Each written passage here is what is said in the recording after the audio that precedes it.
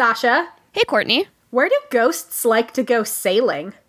I don't know. Where? On Lake Erie, of course. Bah. And there's probably lighthouses. And it's eerie. And it's a nautical spooky. enterprise. Spoop hour. That's what Spoop this hour. is.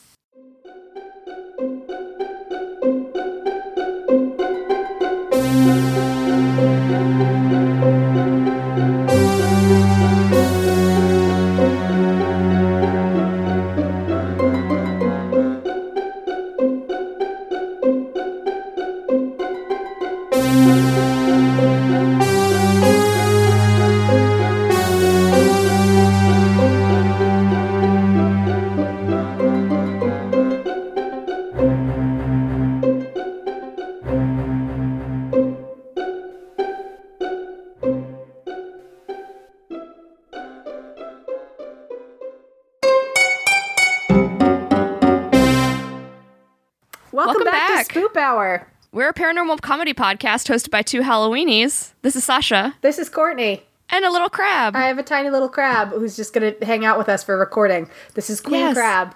Queen Crab Is that the one that I got you from It sure is. Otakon? Yep. So as always, listeners, you can find us on social media at Spoop Hour on Twitter and Instagram. Instagram is great because Courtney keeps it chock full of visuals for our non-visual medium podcast. What's that? You like visual content? Well, maybe you should come check us out on the Instagrams. But And I don't then- have an Instagrams, Courtney. Doesn't matter. You can still look at it. Just look at it. Just look at it. It's fine. That's fine. And then send us spooky stories or whatever queries, show topics, whatever, to our email, spoophour@gmail.com. We love to hear from our fans We and sure our do. listeners and our haters. Well, no, not so much the haters. I mean, we've never been contacted by a We've hater. actually never been contacted by a hater. Although someone did respond to one of our episodes and they just said something like utter nonsense. And I wasn't sure if they were like adding, because like I think it was like on our spirit photography episode or on one of the things where we were talking about psychics and they were just like Oh. utter nonsense. And I'm like, are you saying like the topic we're covering is utter nonsense or are we utter? And then I just ignored it because I was like, I don't understand. I don't have enough time for this. Super late. I saw it like 4 days after it happened. So I was like, I just Yeah, at can't. this point, it's like, there's Who no... gives a fuck? Who gives a I fuck? sure don't. Anyway, did anything spooky happen to you this week? Yes, something truly spooky happened this week, and I had to text you when it happened so I'd remember that it happened. You did, but you told me nothing. You just said I'm something still relatively spooky unsettled by it. happened. So we adopted a cat last Friday. Yes. And I left her for the night to go to the Oddities Expo. And then I came home and I've loved on her forever. There was one day Jack and I went to, it was Monday. I was home, or Tuesday. I was home. And so the two of us went and ran some errands in the morning. And then, we went to vote. That's what it was. We went to vote because voting is good. Hope and y'all we came voted. home. Yeah, you better have voted. If Virginia, you lots didn't, of good things be, happened. We're going to be real mad at you if you didn't Yeah. vote. Not So really. we- if you yeah. had a legitimate reason for not voting, like you couldn't get you're off work or whatever, you were sick or something, If your locality just like straight up didn't have an election, we're not mad at you anymore. we're not mad at you. So we went voting and then we came home and the cat was out and there was also this on our floor and I'm showing Courtney. I Okay, think. so it's like Can a you- chewed up blue and yellow tennis ball with a hole in it. So like What did maybe you do the to kind that hole? like that maybe you'd like put a treat in Yeah. and then like shake it out and then it would come out. Or like But- you would tie a rope through it and it would have like a rope. oh and yeah, like for You can dogs, tell I like, grew up with dogs, listeners. yeah, I didn't grow up with dogs. So yeah, it makes sense that a rope would go through it and then they would, pull on it, right? Yeah. So this is on our living room floor and Mona was just like going at it, like fighting it and like really hyped up and excited about it. And we were like, huh, what is that? And we were staring at it and we were like, did you get that for her? Like, no. Did you get it for her? No. It's really beaten up. Like, what is it? And we both had friends over in the last few days and we're like, okay, well, did Julia bring it? It's like, no, I texted her and she's like, I don't know what that is. And then Brad didn't bring it. And we were like, okay, this is weird. And so for like a good 15 minutes, we thought someone had been in our house and like brought an old dog toy for our cat. And finally we were able to like convince ourselves that this was probably like next to the fridge, like in the little crevice that we can't get into, but that maybe our but if cat you're a could get cat, into. Yeah. as far as we know, the previous owners didn't have pets, but Maybe they had a ghost dog. maybe they had a ghost dog. Maybe also, remember that tumbling loco, the train that we found in our attic? Yes, it could have been that too. But yeah, So there the was ghost child is diversifying its interests. yeah, That's it exciting. had a dog. Yeah, so Yeah. for a good little while, it was that like, you have that fear of someone like being in the attic. Yes. It was definitely like, where the fuck would they be hiding like in our house? We don't have a basement. We have like a tiny attic that's really just a crawl That's where space. they are. And like when my brother came over to do like clean my gutters a few weeks ago when I was sick, I could hear him on the roof like walking around. So I was like, okay, if someone's in our attic, we definitely would have heard them. Yeah. But it was just like, where did you get this toy? How did you get this? Like, she's like a new presence, and we were like, are you a demon? Like, are you a ghost? She's like, no, I just summoned toys. It's fine. yeah, Don't how worry did about you? it. So that was a spooky thing that happened to me this week. That was like really unsettling. Another thing that was a little less spooky but surprised me nevertheless was every day having a cat and like falling asleep on the couch and not being used to a thing jumping on me while I'm sleeping on the couch. Yeah. You get used to that. Yeah, I'm getting. Yeah. So how about you? Tell me about the spooky shit that happened to you this week. So the first thing, it's not super spooky or spooky really. It was just like a weird coincidence. So I went and voted on Tuesday and I stayed home from work and I was working from home because I woke up and my stomach didn't feel great. And I was like, I must have eaten something that didn't agree with me because this is not a good time for me. And then I went and voted and your dad was the volunteer at my election, which was fine. But Yeah. like I was having a really hard time like understanding him as he was talking to me. And I was just like trying to keep my shit together because I didn't feel good, but I just thought it was like food poisoning or something. And anyway, I turned out to be voter number 100. By my best guess, my temperature at that point during the election was probably around 100. I ended up getting up to about 102, Oh God. which I run a little cold, so that's a really bad fever for me. Yeah. And anyway, it turns out I had the flu, but it was just a spooky. The day our 100th episode dropped, I was voter number 100, and I had a temperature of over 100. So, Triple booyah. 100. Triple hundo. And also, low-key boiled my brain. Still not super on top of it, but my fever's gone, so everybody can suck my dick. Anyway, the real. legitimately spooky thing that happened to me, other than having the flu and, like, boiling myself, on Thursday night, I had a dream that I was watching Riverdale / living an episode of Riverdale. Like, so It I happens. I took that as a cosmic sign that I should watch the new season of Riverdale. So Hell Friday yeah. I was like settling in and I was like, I'm going to watch this new season of Riverdale. Let's fucking do it. So I put in the first one and they're like, oh, Luke Perry died. This is a very sad episode. And I'm like, oh, okay. So I hear this noise and it's this horrible fucking sound. And at first I thought, oh my God, there's a dog outside that has gotten stuck on something or somebody's hurting a dog because it sounded like a dog in pain. And I'm like, fuck. So I like hit pause on Riverdale and I like listen and there's no sound. There's no sound. And I'm like, okay, that was just maybe it was some weird background noise on Riverdale and I didn't, whatever, I missed the context. And so I hit play again, and they're like, "Oh, Luke Perry's dead. He was saving a lady on the side of the road, whatever." And then I hear the noise again, so I like hit pause. Horrible screaming, and it's going on, and it's going on. And at this point, it went on for about 3 minutes. And I text our mysterious third roommate, and again, I boiled my brain this week. I was not my sharpest, so it's fine. Text our mysterious third roommate, and I'm like, "Do you hear that dog noise? Is everything okay?" Because like our backyard is pitch black. And it's just woods. It's just woods, so I couldn't see anything. So I'm like trying to see is there a person with their dog? Did their dog get stuck in something or fall? What's Lord. happening here? And I'm like trying to figure it out. And then like mysterious third roommate goes, yeah, I hear it too. And as soon as she texts me that, I'm like, it's a fucking fox. Because I just remembered the horrible noise that foxes make. What horrible noise, Courtney? This one. Yep.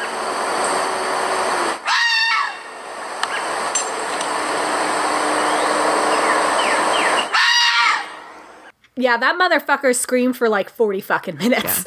And it was upsetting the entire time. Oh, of course. I'm And- sure all of our other neighbors were like, nah. Yeah, I saw my best friend yesterday and I played that video that I found on YouTube for her to be like, this is what the noise was. And she goes, what the fuck? Why does it make that noise? And I'm like, Right? I don't know, but it's That's the thing that I upsetting. can't figure out is like why that noise in particular. And that's not even their upset noise. That's just a noise they make when they're like, hey, what's up? Yeah. Hey!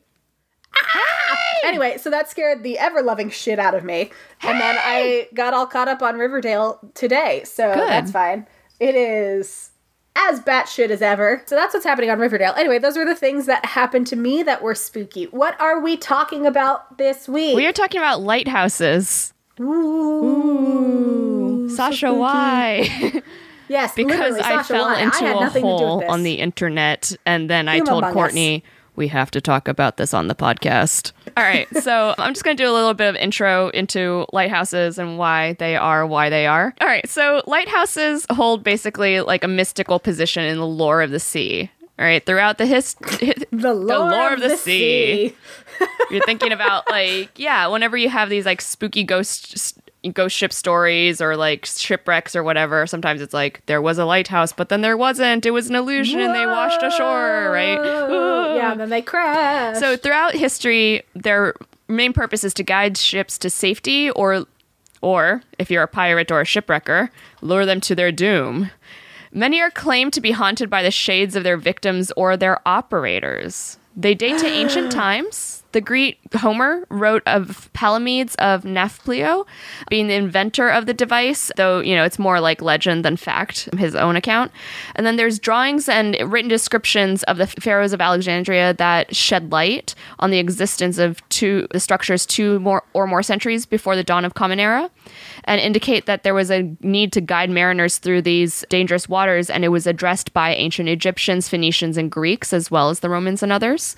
So, we think of lighthouses these days as what's on the East Coast, like North Carolina. The big, tall, stripy bad boys. Yeah, but that wasn't always the case. Ruins of Roman lighthouses that were erected in the British Isles were determined by researchers to be mostly just like a little tower that was topped with fire, kept burning through the night by keepers. And then in the Middle Ages and Renaissance, they became more complex with glass windows to protect the flames from the wind.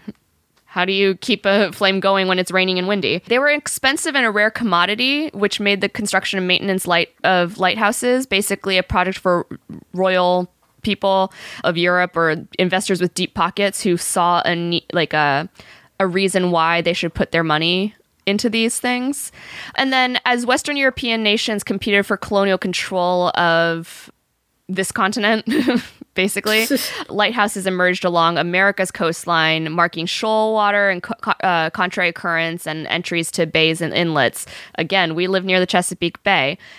We fucking love our lighthouses in Delaware, Maryland, Virginia, and North Carolina and South Carolina. We have rocky AF shores. Yeah. Yep. Like, I don't know if other shores are more chill and ours are just unique for being It's a jagged coastline over here. Yeah. It's like, oh, you like suddenly shallow water with like a bunch of sharp-ass rocks? Great. We got a lot of that. Right. Enjoy. And then the boat's like, oh no. And then that's the end of your boat. Thus lighthouses.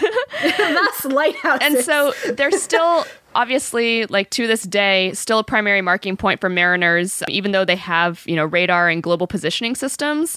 It's basically like it's a good visual for sailors that like, here is literally the shore. It's kind of like, you have those light towers with blinking lights at night because helicopters fly through and planes fly through. You need to know where it is. It's just a visual marker. Yeah. The National Park Service has a great history of lighthouses in their historical lighthouse preservation handbook. There are many types. There's a wooden tower, which most of them don't exist anymore. They've burned down or been replaced. There's a masonry tower, which is usually rubble, stone, or cut stone or brick. There's wave-swept towers that are usually built on low rocks or submarine ledges, and they have like interlocking stones. Concrete towers, which are reinforced concrete. They're smooth on the outside. Cast iron plate towers, skeletal towers. So that sounds exactly what it is. It's see-through. It's a giant skeleton? Yes, a giant skeleton. And the bones are just like pointing up to be like, here's the shore. Yeah, exactly. It looks more like electrical towers, with all the wire. Yeah, and then it has like a tube down through the middle that people use to like actually get up into the top. I like my theory better. I like that one too. I like the idea of a giant bone structure. Just a giant skeleton, and then like the flames are his eyes. Yeah. So he has spooky flaming eyes. There's a straight pile, which is foundation created with piles where the waves go through rather than crash the foundation. So it's basically like on stilts. And then there's the screw pile, which it just makes it stronger. And they look like kind of spider-like foundations, and it's usually used in rivers or bays. I'm sure everyone's seen one of these at some point, but you might not be thinking of it. It looks like a spider. Basically, there's 100 of them. I'm going to Google screw pile, and I'm going to hope that my safe search is on. Yes, please. Oh, that guy. Yeah, that guy. Okay, so it's kind of like, it's on like stilty Yeah, things. it kind of looks almost like Baba Yaga's house. Baba Yaga's but a house, or lighthouse. like an offshore drilling thing, but old, like wooden. Yeah. And then there's Texas Tower type, which is kind of what it looks like, the offshore drilling rigs, and then caissons and cribs. National Park Service has like detailed histories about this, and I just How much fucking do you love want to it. know about lighthouses, Right. guys? I've been to Duck, North Carolina, in the Outer Banks, and my friends and I went to 3 different lighthouses. And this is like on like a college beach week, but we were like, there's lighthouses, let's go up to the top. And then we got really wasted that night. But during the day, it was lighthouse sightseeing. It was really great. Lighthouses can be spooky. All right. They're often located in remote areas, and then they're usually prone to fog or heavy mist. Thus the need Crashing for a sounds, lighthouse. hurricanes, storms, all of that. By design, they're looming structures with few windows, or those that are no longer in service are often surrounded by crumbling service buildings or, overrun by weeds. The buildings themselves are falling apart. And those are often located in areas where the sea is often troublesome to sailors, with crashing heavy surf and reputations for shipwrecks. And so there are definitely like prime candidates for hauntings, and a favorite target of those who believe in the ghosts and paranormals. So basically us. So tales of ghostly encounters in lighthouses are repeated around the world. Some focus on strange deaths within the lighthouses, especially among the keepers and their families. Others are centered on the ghosts of dead sailors whose ships, crashed in the seas because they couldn't see the light or hear the fog warnings. And then sometimes there are stories of, unfortunate events, murders and suicides, which utilize the height of the tower to like propel someone to the death below. There are a lot of haunted lighthouse in the Great Lakes, which is funny because your joke was Lake Erie, which is a Great Lake. That's not going to be the only Great Lake you're hearing about. That sounds suggestive. I am genuinely going to be talking about a lighthouse. That's not a Great Lake. Excellent. There's a bunch in Great Britain as well, in Cornwall, Penzance, Dover, and other places. And there are a lot of these lighthouses that have been, featured on TV shows about paranormal things. Yes. Ghost hunter, ghost whatever, and all that.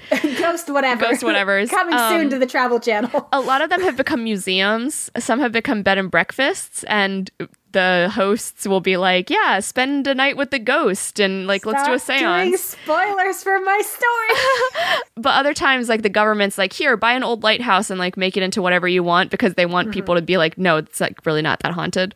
Yeah. But cowards. Yeah, cowards. I just want to believe. Yeah, let us have this, government. You literally take everything else from us. So that was kind of like my justification for why we're doing an entire episode on lighthouses, because they can be spooky AF. Whether or not you think of lighthouses as a spooky thing, when you are isolated from the land and you are stuck with another person, a lot of times terrible things happen. Or when you're living alone and manning a lighthouse, also terrible things can happen. Yeah. Now that lighthouses are largely automated and like don't actually need humans to be there, like case in point, the episode of The Simpsons where Homer goes, it's like very old, he can't find his soulmate, he goes to the lighthouse to like find a lighthouse keeper, and then realizes it's just like, oh, that's right. automated. I remember that one. And then it's just like a light bulb. Yeah, it's just a light bulb, and he like smashes it, and then he realizes he has to fix it, and Marge comes and like saves the day. That's the same episode with Space Coyote. Fucking love that episode. But yeah, it's like we don't really have these stories anymore. So a lot of these stories are from long ago, especially in the 1800s. So how I ended up down this hole, there is a movie called The Lighthouse that just came out this month. And the plot is 2 lighthouse keepers try to maintain their sanity while living on a remote and mysterious New England island in the 1890s. It's psychological horror and stars Willem Dafoe and Robert Pattinson. Because it's psychological horror, it does get trippy. One of my coworkers went and saw it. He told me about all the weird shit that happens. I've read the Wikipedia page about it because it's all in detail now. I'm not going to spoil what happens, but basically nothing good happens to either man. And that's how I learned about the 2016 film. But you had something to tell me about Willem Dafoe. I do. So I went to see how did this get made over the summer back in when we had that horrible heat wave in July. Yeah. We watched a terrible Madonna movie from the early 90s called Body of Evidence, and Willem Dafoe was in it. And someone stood up to share the fact that he did I think it was a Lars von Trier movie. Yeah. He did some movie where he showed his dick, and they got a dick double because, and I quote, the director found Willem Dafoe's penis confusingly large. So his dick was so big, he was worried that it would confuse the audience. So they had to get him a dick double.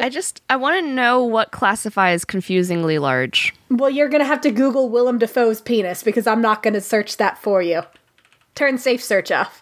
But yes, he's got a big floppy wiener. Collegehumor.com. 9 famous people you didn't know had Mondo dongs. Willem Dafoe. All of them. Not safe for work. Naked Willem Dafoe dancing around. This is on Reddit. Can't unsee. Because he got a giant floppy wiener. I haven't looked at it. I don't. It's already too much for me knowing that Willem Dafoe has the face that he has and also has a giant floppy wiener. Oh, that really is him when he was younger. But yeah, like, it's not erect and it's a large floppy wiener. I won't send this to you. Thank you. I appreciate that. I wouldn't have opened it. But, okay, I will say, if just his dick was censored, his dancing in this GIF is really fucking funny. He looks really pleased with himself, and there's a naked woman behind him also dancing, but she looks like Keyboard Cat. She's dancing like this. It looks like a fucking Keyboard Cat and has a beret on and long hair that's covering her boobs. He looks so happy with himself. If I can find a censored version to send you, I will. Just like crop it from like the waist up.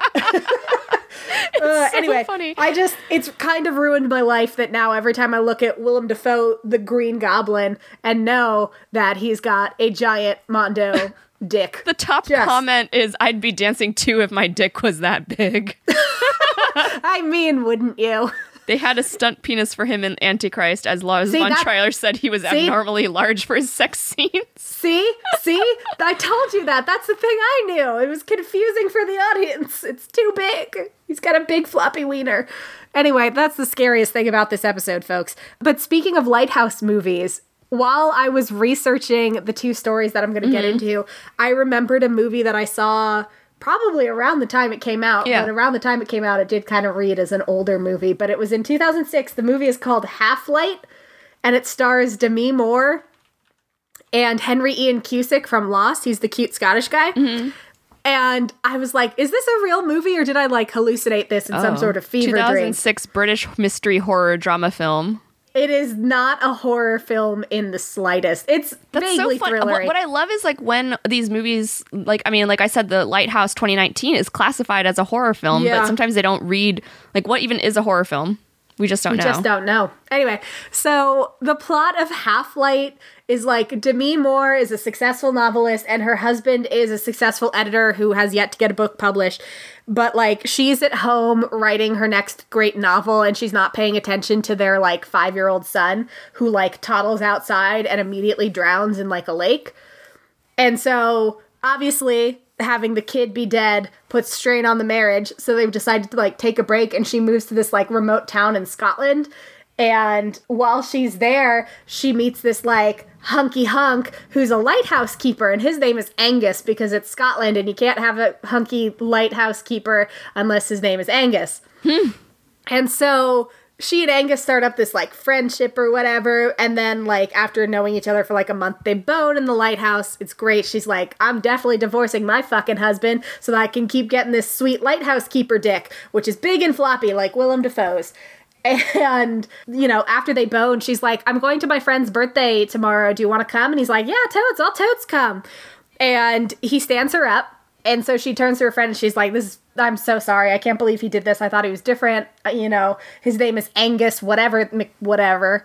And she's like, are you joking? And she's like, no. And the friend goes, there hasn't been a man named Angus here in 145 years. Anyway, turns out there is no lighthouse keeper named Angus. There's only a spooky local legend about a man named Angus who used to keep the lighthouse, but then he did a murder-suicide because he walked into the lighthouse and his wife was having an affair with somebody, and then he killed her lover and her and then himself. And so her friend's like, has anyone else ever seen Angus with you? And they like find a picture of him in an archival book and they're like, oh shit, this is the guy that I boned. So she boned a ghost named Angus. Whoa. What? Are you ready for the twist? Yes. Because the twist isn't that he's a ghost. The twist is he's not a ghost. Her fucking husband is gaslighting her because he's fucking her best friend. And they're gaslighting her so that they can set her up like she's going to kill herself. But she's not going to kill herself. They're going to kill her. But then the guy they hired to play Angus gets possessed by the actual ghost of the real Angus, kills the husband's girlfriend / the best friend, saves Demi Moore, and then the guy who pretended to be Angus like steps off the lighthouse, and it is a batshit movie. Amazing. Yeah, I just read the Wikipedia summary and I was like, there's a lot going on. There's a lot in that happening movie. in this one movie. Yeah, like just the moment where she's like, oh no, I hallucinated sexy times with a ghost. Because she's genuinely like, oh, I must be losing my mind. And it's like, really? That worked on you? Amazing. Yeah. Anyway, I recommend Half-Life. It was entertaining. Yeah. When I watched it 13 years ago, but I was also 2006 British mystery movie. Interesting. a So lot of Scottish accents. Can't go wrong. So there's another British movie about a lighthouse. So I learned about 2019 Lighthouse. And Yes. then I discovered that it's loosely based on the events that are actually in the 2016 Lighthouse. So this is Okay. a British movie. Okay. In summary, it's also called The Lighthouse. So very confusing. Very straightforward. In 1801, Thomas Howell and Thomas Griffith are stationed at Smalls Island Lighthouse to man the lighthouse 25 miles from land in the Irish Sea. After a storm strands the men, they begin developing cabin fever and slowly lose their minds.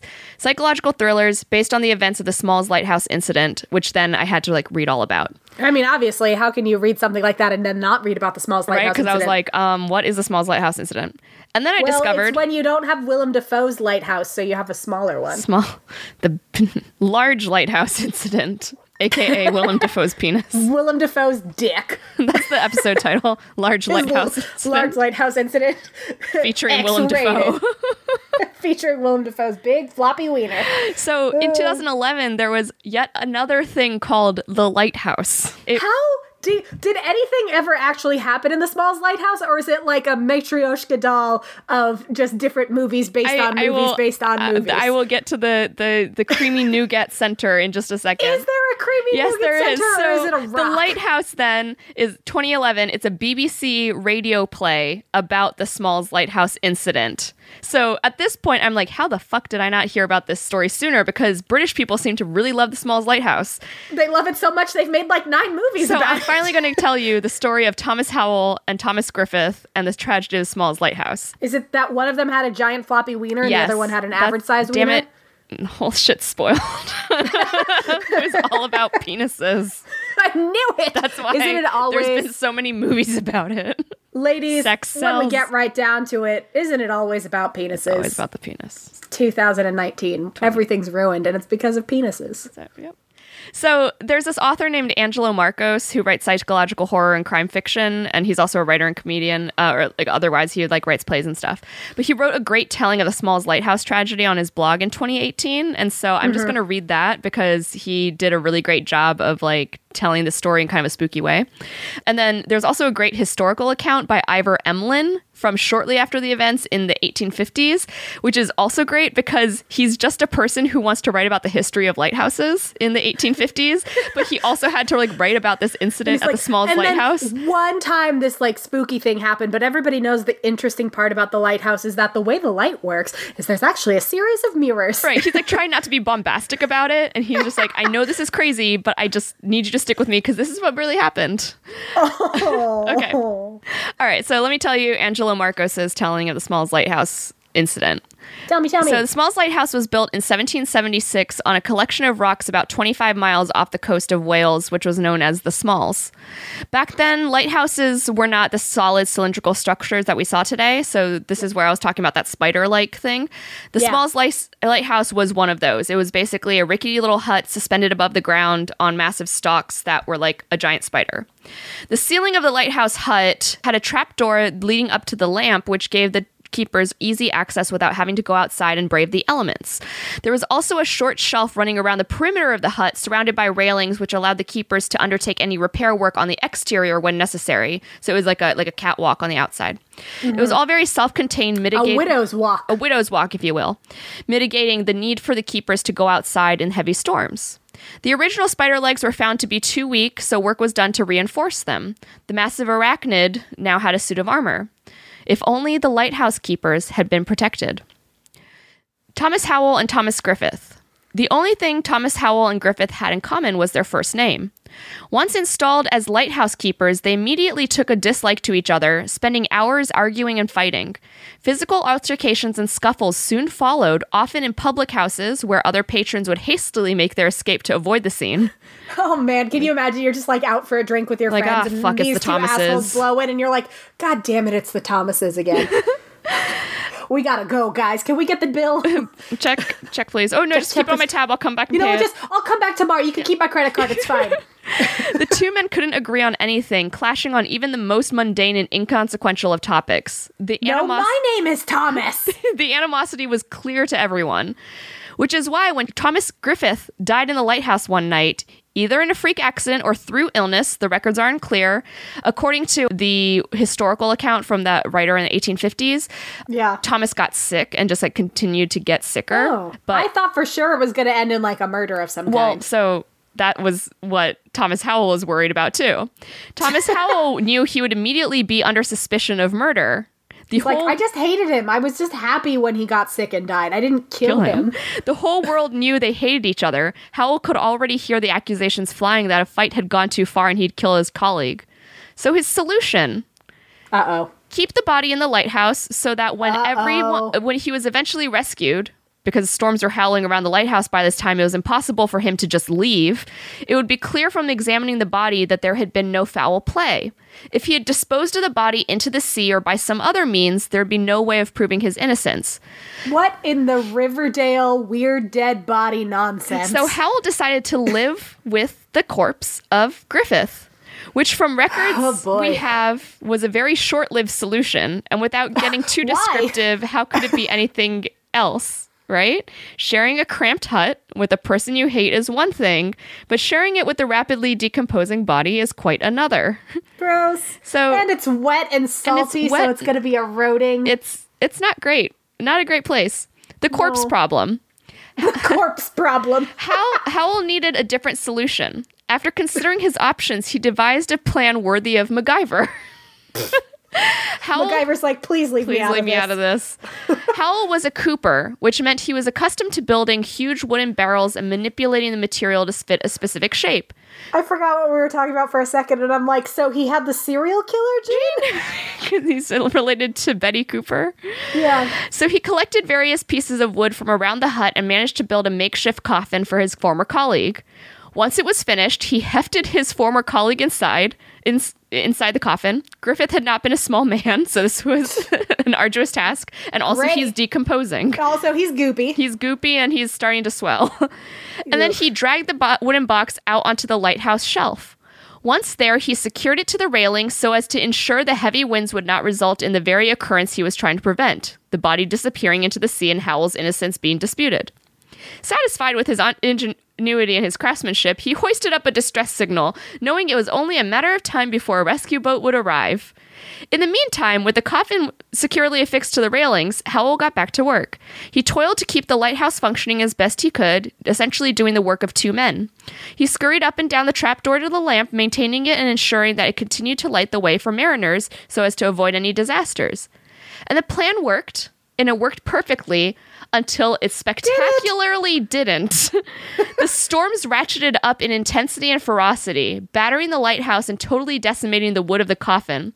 I swear to God, if this ends with an on-fire corpse getting launched out of the lighthouse, I'm going to lose my shit. No, it's not that crazy. But there will be a corpse. Good. Well, there already is one. Well, yeah, the corpse will be involved, though. This is Chekhov's corpse that we put on the mantelpiece. The hastily constructed box was no match for the elements, and in no time splintered planks were scattered into the sea and dashed onto the rocks. At first, Howell must have been terrified that Griffith's body would be swept away too, the only proof of his innocence, again, blown into the ether. Perversely, though, this fear would have turned to relief and then immediately back into fear after he saw that the corpse didn't go anywhere. The wood had been destroyed, but the ropes between the railings had somehow twisted tight around Griffith, holding him fast to the railings on the outside shelf. The hut's window suddenly became a widescreen TV showing a decaying corpse in real time. I know it's not funny, but it's a little funny. And to add to the horror, the body was positioned in such a way that so often the howling wind would catch one of the arms, making it look like Griffith was waving to his old sparring partner. Jesus Christ. So this went on for a while. And by a while, 4 months. Nobody came after Nobody the was, stress because it just kept storming. It was like a stormy season, and so no one could come get them off the lighthouse. So amount of time would take the body through the flesh and bloat stages of the decomposition and then into the active decay stage. So now we've got a skeleton waving around. And so basically the author Angelo Marcus said he's not going to go into it because researching it made him really sick. I believe it. It sounds gross. But naming the names of them should give you a good idea of what Thomas Howell would have been looking at for 16 weeks. Imagine being trapped inside of a rickety hut tenuously perched on battered wood spider legs as the storms raged outside. Now imagine the same things, but with the inclusion of a decaying corpse which you couldn't avoid looking at, both directly and peripherally, from every angle of your prison. And don't think that closing your eyes would help either, because even though you weren't looking at the body, it doesn't mean the body wasn't looking at you. Oh my God. So the question, like you just asked, was how did they not get rescued, right? Why did nobody find them even though they had the distress signal up? So there were attempts made on numerous occasions to get to the lighthouse. Was made to find out why the distress signal had been hoisted. Okay? Sure. And the problem was that every time boats approached the lighthouse in raging storms, they would see the same things. The lamp was lit as it should be. There was no sign of boat wreckage or other indicators of any incident, and everything looked like it was in perfect order. And there was a guy waving, being like, "Hey guys, Yes. how's it going? Oh my God!" The rescuers would see a silhouette of a man resting on the shelf and go, "Hey, oh, how nice! He's waving. I guess they figured it out. Hi, I'm waving. God. Hi." Oh. All right, so meanwhile, other Thomas is like, "Come the fuck on, guys." So after being rescued, finally, after 4 months, Thomas Howell was not himself. Close friends... That was just of course he's not himself. Noise. And the thing this story didn't mention that I learned from the historical account was these men had families. That's the other thing is like their families would come up onto the rocks, like, you know, out on the coast where they could like see the lighthouse in the distance and wonder Look, Daddy's waving. What was happening over there, because they kept seeing the distress signals, and then the rescue boats would come back and say nothing was happening, but they kept hoisting the distress signals. So his friends, how is there not a signal that says he's not waving, he's decomposing? Right? That's what I'm saying. So close friends who saw him after the incident apparently failed to recognize him. Like, you can understand someone looking different or maybe appearing slightly anxious or stressed, but apparently he looked and acted like a completely different person. The physical and emotional damage that was inflicted upon him was so severe. So the question then is, what if Howell really did kill Griffith, though? Right? That's some Edgar Allan Poe shit. That's where Angelo Marcus said this is like very much an Edgar Allan Poe story if you think of it as like the worst possible scenario. That what if they had one final argument that went too far, or with Griffith being the bigger of two men, Howell poisoned his colleague, right? How hard would it be to add non-edible items to food when you're in close quarters? You've got, you know, lamp oil, you've got a bunch of other things going on. And then, you know, Howell was upset about the events that happened, you know, followed Griffith's death. But what if it was that Howell felt guilty, like Telltale Heart, right? Yeah. About that death. And then it's this could be, you know, a story where there's a crime and the killer got immediate terrible justice afterwards. Right? Immediate and terrible. And then the absence of further evidence, it's probably kinder to just assume that Howell was just victim of undeserving, horrific circumstance, that Griffith was just really sick. Like the historical report said that he was sick. That's just the story they're going along. But does that make that better or worse? So certainly doesn't make it better. You still end up in the same place, which is decomposing body being like, oh my gosh. So I'm still like, I just really love the historical story where it was Ivor Elman just being like, these poor relatives and the poor men, like that there's no winning. It says, night after the anxiety of Mr. Whiteside and the relatives of Howell and Griffith all this time was intense. Night after night saw some of them on cliffs watching the lights, fearful of something having befallen the both. The non-appearance of a light would have been direct proof that such was a case, but regularly as they watched, the light burned with its usual brightness and gave no indication of the suffering of the poor sick and imprisoned light keepers. So this was before Griffith even died, that they weren't having a good time to begin with, that they were sick, that Griffith was getting worse, and like that Howell was having to do all the, work himself. And it was just like, again, the same version was saying that decomposition would quickly follow. The body of death would vitiate the atmosphere of the too confined apartment. The body could not be thrown to find its grave into the sea. Suspicion with her 100,000 tongues would point at Howell as the author of foul play, that to hide a lesser fault he had committed, the one greater one of murder. The world is too apt to condemn errant judges. And it's just like... Damn. So, basically, after this calamity... the British determined that we need 3 lighthouse keepers at a time. Good. So then they'll be at each other's throats more. Right. So after that, for the rest, until lighthouses became automated, it was 3 lighthouse keepers. You couldn't have 2 anymore because they were worried that if something happens, if a murder happens or you need a witness. You need a witness. And you need a sexy, sexy ghost. You need a sexy ghost. Okay. Oh, boy. Tell me about your lighthouses. All right. So we're going to start on the Gulf of Mexico. Hell yeah. And this is a lighthouse. I don't remember which style you said it was, but it's the one that looks like a little house that's got a little tower in it. Okay. So both of the ones we're going to go over look like that. Okay. So it's like, just imagine a cute little house, got a little tower coming out. It's on a body of water. This one's on the Ghost of Mexico. That's what I just said. The Gulf of Mexico. The Gulf of Mexico. Anyway, the Port Boca Grande Lighthouse on Gasparilla Island, or possibly Gasparilla Island in Florida, was built in 1890, and it changed hands several times, with lighthouse keepers living in the attached home and keeping the light going strong and entertaining the well-to-do for decades. Because turns out, rich motherfuckers love going to lighthouses. Huh. That was the thing to do back, 1800 style. Amazing. Millionaires like John Rockefeller and John Jacob Astor would cruise down for some sport fishing in the Gulf of Mexico, and they're like, since we're here, we may as well go to the lighthouse. Yeah. And then they'd dock at the Port Boca Grande Lighthouse, and then they'd schmooze with the keeper. So it was like a whole fucking thing. Yeah. Sure. Yeah, let's make a day of it. Let's do this. Amazing. And the long line of keepers were also often hailed as heroes because they conducted many daring seaside rescues. So it's like, ship in distress, out I go. So everybody loved lighthouse keepers.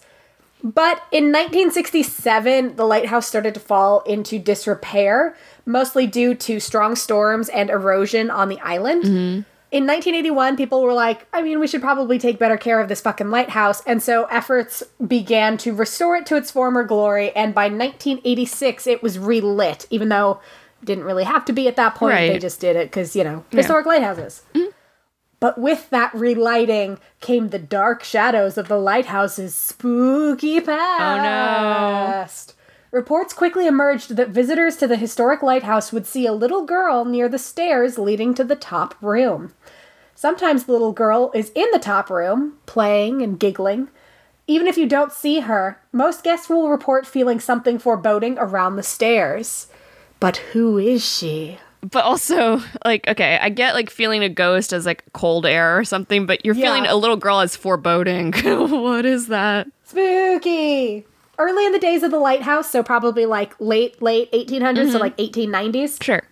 A young family called Johnson lived and worked the property. The Johnsons were, by all accounts, a happy and pleasant family. Mm-hmm. Their 5-year-old daughter loved living in the lighthouse. she would play in the upper rooms of the home because she liked that the rooms had windows on all sides so that they could always see the ocean. Aww. which like is very sweet, and it's also like a practical thing for lighthouses, but Right. she liked being surrounded by the sea. And her face became almost as well known as the light from the lighthouse itself, because people would see her illuminated late into the night, always looking out on the ocean and playing Yeah. in the windows of the upstairs room. But remember, we're still in the 1800s. Nobody escapes the 1800s unscathed. The little girl got sick. Oh, no. Either she got diphtheria or whooping cough, Oh, God. neither of which was good, and she died in the very lighthouse she loved. Oh. And because it was still terrible in the 1800s, they couldn't transport her body anywhere, Oh, God. so they buried her on the grounds instead. Yeah. Yeah. And to this day, that little girl continues to play in the room where she is surrounded by the sea, even if she hasn't been alive for more than 100 years. But turns out she's not the only ghost in the lighthouse. The land upon which the lighthouse was built came pre-haunted for your convenience. Oh, shit. As the legend goes, the island itself was named for the pirate Jose Gaspar. Gaspar was reportedly very fond of the island to which he would eventually bestow his name, using it as a private haunt. Ooh. Haunt.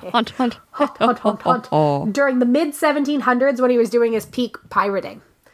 Gaspar eventually fell head over heels for a young Spanish princess by the name of Josefa. He was so in love with her, in fact, that he kidnapped her from her home and brought her to Gasparilla Island, where he kept most of his treasure. That's a healthy start to a relationship. Yeah, I put in my notes, because there's nothing women and people in general love more than being kidnapped to look at some alleged treasure. Hey, yo, girl. I'ma steal you. You want to come look at some treasure? Cool. Gaspar showed Josefa his hoard and professed his love and devotion for her on the spot. He's like, look at all of my loot. And also, but you're here too. You're the booty you're I want. here too. Yeah, this is the booty I have. You're the booty I want. What are you doing for the rest of your life? And because she was a smart person who doesn't fall in love with somebody just because they kidnapped her, Josefa was like, no, I don't want any of this. This doesn't seem like a good idea. No, thank you. Who came up with this plan? Please take me home. And then Gaspar said, OMG, I'm so sorry that I forced this patriarchal nonsense about conquering you with my love. Just kidding. Let me take you back home and let you live out the rest of your days peacefully while hopefully getting some therapy to cope with Just this trauma kidding, of right? kidnapping. Please say yes, psych. Just kidding. Psych. He did not say that. He was decidedly unchill. This is why In a the island fit- is haunted. In a fit of rage at being rejected, Gaspar beheaded Josefa Oh, fuck. and buried her body on the beach. I wish you hadn't said psych. I know, I should have just gone with, and she lived happily, She lived happily ever after, and he no one realized ever that he kidnapped her wasn't. again. He realized he wasn't being a healthy person. No, he realized the real booty was the friends we made along the way. Anyway, so he buried her body on the beach, which is the same beach where they would eventually build the lighthouse. And in even worse news, he only buried the body. He kept the head. And he kept it with him for years as a sign of his lifelong devotion to Josefa. What the fuck? And I put in my notes at this point, endless screaming. What the fuck? Yeah. He kept it with him on his fucking pirate ship, like a fucking monster. What the fuck? Josefa's headless body still roams the beach where he left her, trying to find her head, making it the most upsetting ghost of Gasparilla Island. Oh, God. Yeah. You ready for me to bring it back up? Because we Yeah. want to have fun lighthouses? All right. Well, Love it's lighthouse. technically not in the lighthouse, but it's near Near the it. light. Okay, work. That counts. It's close enough. Boca Grande Bakery, right by the lighthouse, super haunted. By whom? We don't know. It's just some preteen girl who seemingly, like, she didn't die there. She probably just likes didn't die, baked like... goods.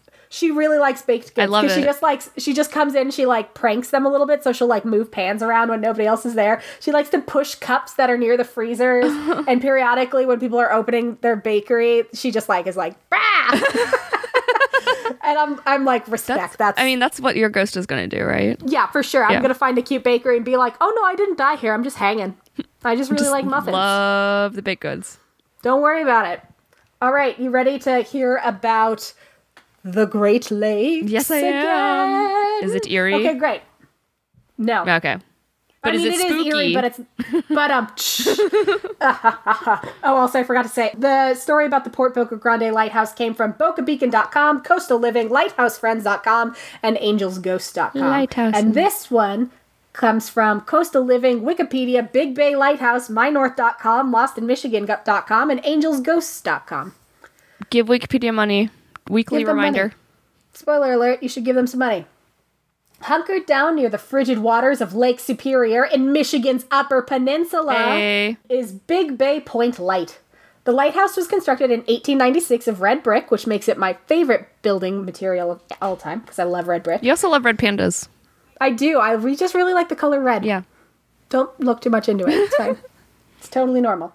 Anyway, the lighthouse overlooks the lake, and there's a duplex around the back, so it's kind of that structure again. So it's like a lighthouse in the front, living arrangements in the back / party in the back. Business in the front, party in the back. So it's a duplex in the back. So there's a house for the keeper and then a house for the assistant keeper, because this is before, I guess, America didn't have the 3-keeper rule. Yeah. They did not see the 18,000 movies about the Smalls Lighthouse incident and did not learn their lesson.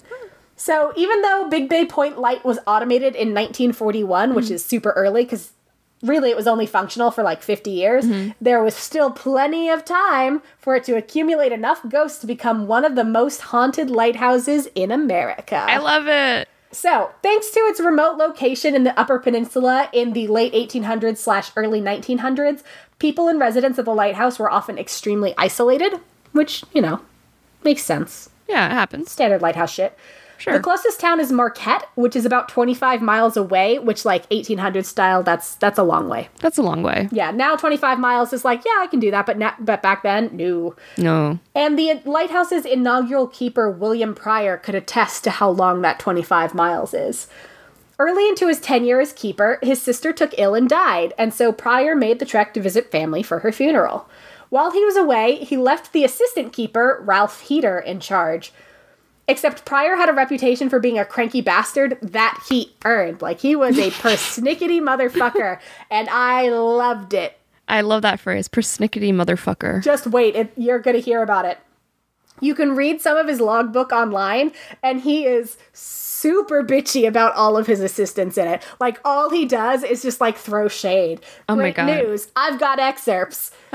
Basically, when Pryor got back from his sister's funeral, he felt like Heater had done a terrible job of keeping up with lighthouse things, writing in the logbook, quote, I cannot see that the assistant has done any work around the station since I left. He has not the energy to carry him down the hill, and if I speak to him about it, he makes no answer, but goes on just as if he did not hear me. And I'm like, he just fucking hates you, and he's ignoring you. Yeah, like, right? You're probably saying something passive-aggressive like, oh, do you maybe want to help me clean? And then he's like, if I pretend not to hear him, I don't have to engage. Anyway, he is so much under the control of his wife, he has not the heart to do anything. She has annoyed me during the season by hanging around him and hindering him from working, and she is altogether a person totally unfit to be in a place like this, as she is discontented and jealous, and has succeeded in making life miserable for everyone at this station. Wait, so she's jealous. She's jealous, and I'm like, no. Of what? He's saying, she's jealous. He loves his assistant. Oh, for sure.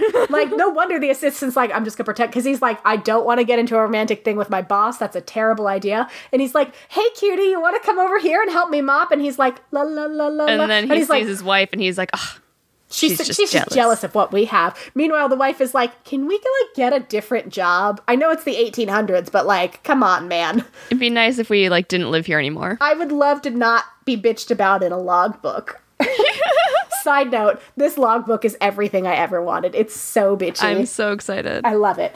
Later in the year, Pryor bitched about how his assistant objected to working during the closed season, which seems pretty reasonable to me. Like, I don't know lighthouse things all that well, but, like, if it's the off season and the lake is frozen over and boats aren't really boating, then, like... That seems like a good time to not be there. Yeah, it seems like a great time to maybe not be actively, like, keeping your lighthouse. Like, take a break. Also, northern Michigan is really fucking cold. Yeah, so, like, if nobody's on the water, why do you need a... And when you're next to the water, it's really fucking cold. And they are, like, on the fucking water. Anyway. Yeah.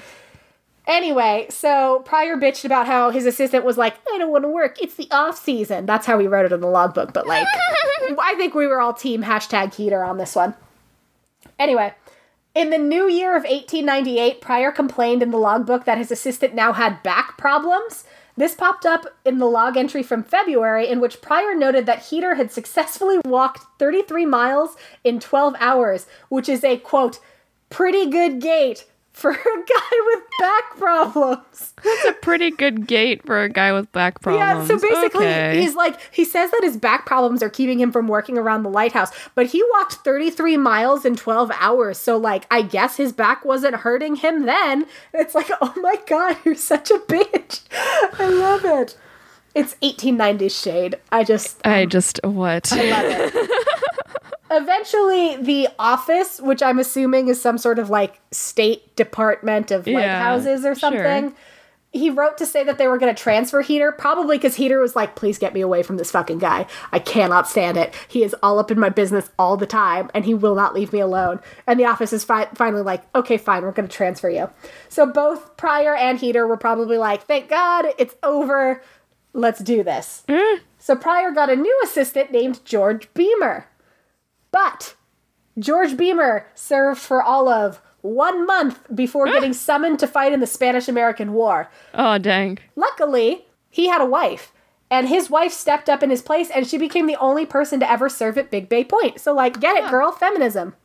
Awesome. Yeah, and, like, seemingly she was fine. I didn't read any bitchy journal entries about her, so she must have been good at the logbook. I mean, we'll get into the bitchy journal entries I read about her. It wasn't about her lighthouse maintenance. Yeah, okay.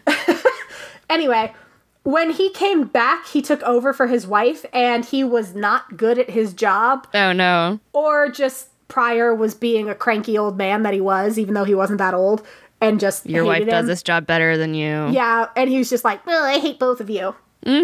Anyway, per the logbook, Beamer both needed to be constantly supervised and assisted in his duties, but also he hated having help. So he, like, needed his hand held to do even the most basic of lighthouse tasks, but also he got really mad about hand-holding during the most basic of lighthouse tasks. Sounds like a teenage boy. Yes, or to me it sounds like Pryor might have been a micromanager. That too. And so Beamer's like, will you just let me light the fucking lighthouse? Anyway, Beamer also apparently complained about the remote location of the lighthouse and longed to go home to Detroit, which, like, Okay. sounds like standard Yeah. home. Like, yeah, Detroit's pretty cool. it's pretty cool, and he's probably homesick, and also it kind of sucks to be remote. And when you're remote and the only other people are your boss and your wife. You're going to get lighthouse wiener madness, and that's nobody's fault. It just happens.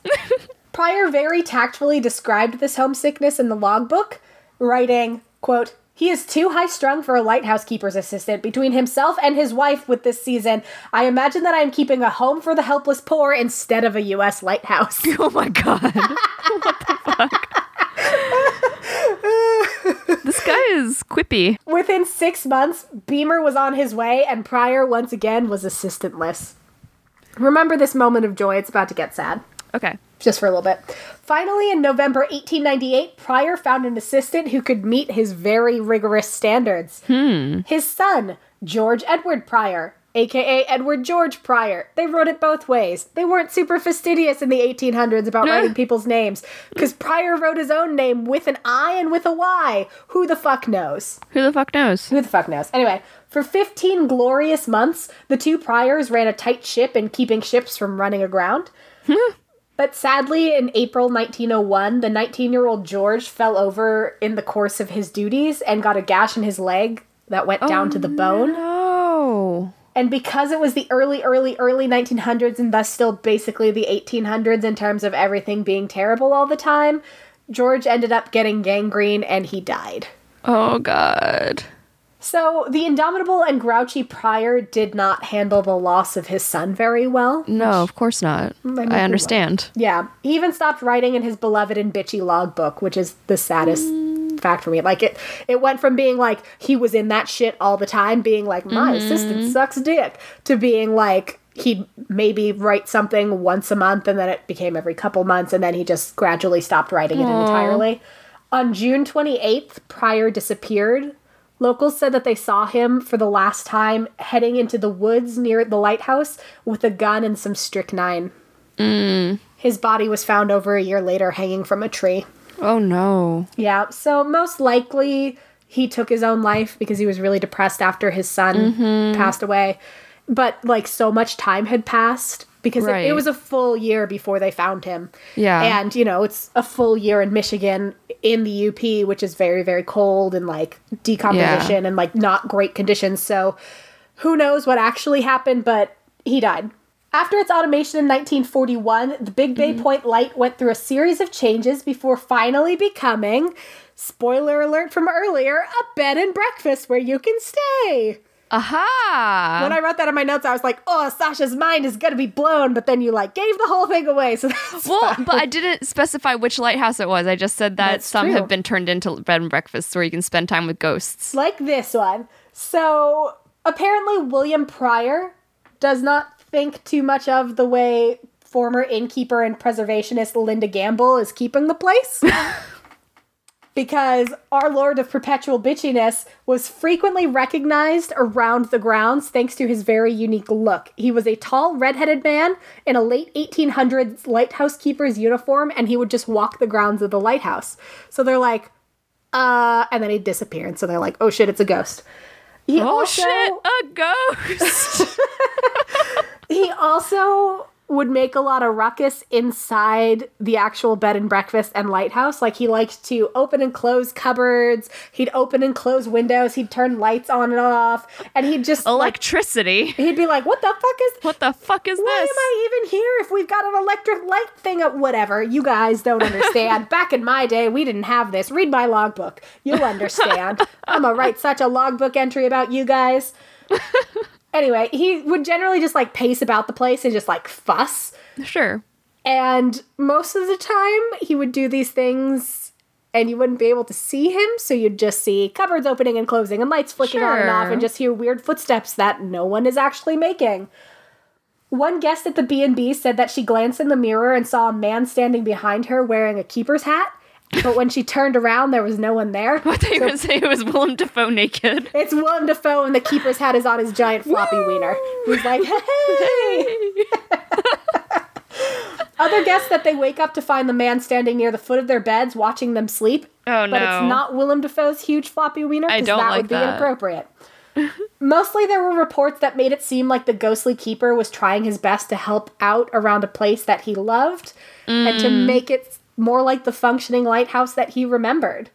But one night after a lot of noise, innkeeper Linda Gamble was like, I can't fucking take this anymore. And so she, like, busts into the kitchen because he was just, like, rattling around the cupboards. And she's like, look, we all gotta get a good night's sleep. I get that ghosts don't like change, but things are changing around here, and either you need to get on board or you need to GTFO. And since then, Pryor has been much quieter and he's not been spotted as much. Okay. So he got scolded and he's like, fine. If you don't he's want cooperating. Me, I know where I'm not wanted. Anyway, he's not the only ghost hanging around the Big Bay Point Lighthouse, but I would argue he is the best one because he's got the best logbook. Oh, absolutely. There are at least 5 other ghosts hanging around the B&B. That's awesome. One is the ghost of a soldier who, in 1952, murdered the owner of the nearby Lumberjack Tavern. So the guy was working as the bartender. And it sounds like a really terrible story, but when you read into it, the soldier who did the murdering was accusing the bartender of having sexually assaulted his wife. Oh. So then it's like, maybe not the worst murder, and it's kind of like, you know what? You get this one. We'll let this one slide. Yeah, I'll look the other way. Yeah. And then he probably just, like, moved over to the lighthouse because in the 1950s, it was probably abandoned. So maybe this, like, guy, like, holed up in there for a little bit, or who knows. Yeah. His ghost ended up there, so now he hangs around. The other ghosts are kind of a mystery. We don't know who they are.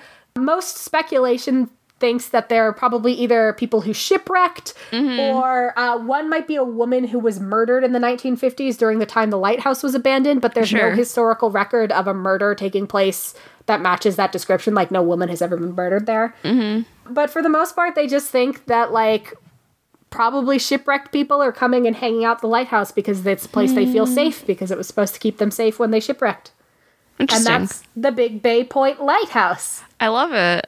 I want to go stay there. Super bitchy William Pryor. If you go stay there, if you are in Michigan and you are able to get up there to the UP, please try to talk to William Pryor, and please tell him we love him and he should write more logbook entries, because my God, he was a spicy mofo.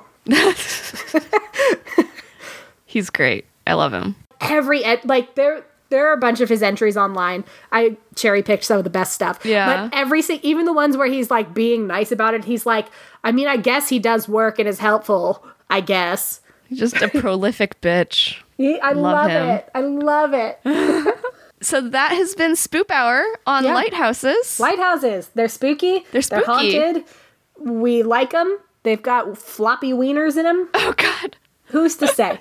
Who's to say? It's got waving dead bodies being like, hi, guys, make 18 movies about me. I can cut this part if it's a spoiler. In the lighthouse, does that happen? Do they like strap a dead body to the banister? In the 2016 version is like explicitly about Thomas Smalls and not Thomas Smalls. The Thomases, Griffith and the 2019 one is different characters. Okay, but it's like loosely based on the idea of like two lighthouse keepers going crazy and killing each other. So I will say, William Pryor just had a very healthy coping mechanism where instead of committing murders, he just wrote a bunch of shit in his diary. Yeah. Which happened to be the official logbook of the lighthouse. Like Pryor. Yeah. If you write the sad feeling down in your journal and you move on. And then you just like close it and then you have a good day. And then the next day you come and you're like, well, journal, I'm back on the bullshit. It's writing as therapy. Yes. Yeah. And William Pryor was great at it. He was great at it. So respect to our original diary having king. Yep.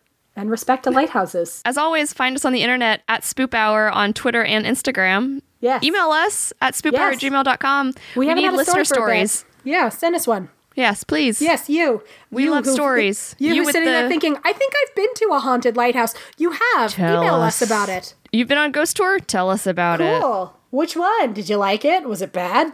You played with dowsing rods? What's up? Visit a cemetery lately? Cool. Do anything fun during Halloween season? Tell us. Tell us. Tell us. Tell us. Tell us. Oh my God, there's a wiener behind you. Ah! I'm going to cut this out of the episode. This is just me talking to you. Sorry, editor Courtney, but suck a dick. Editor Courtney, you're beautiful and you're a goddess and you're so good at what you do. Thank you. Anyway. Even when your brain is melting. It's not melting anymore. It's just the aftermath of being melted. I'm trying to like put it back in the Jell-O mold. And it's like not firmly set yet. So everything, like all the marshmallows have just gone straight to the bottom. So I'm like trying to scoop them back up to where they should be. And then like freeze it so that they'll stay put. Anyway, that's what my brain's doing.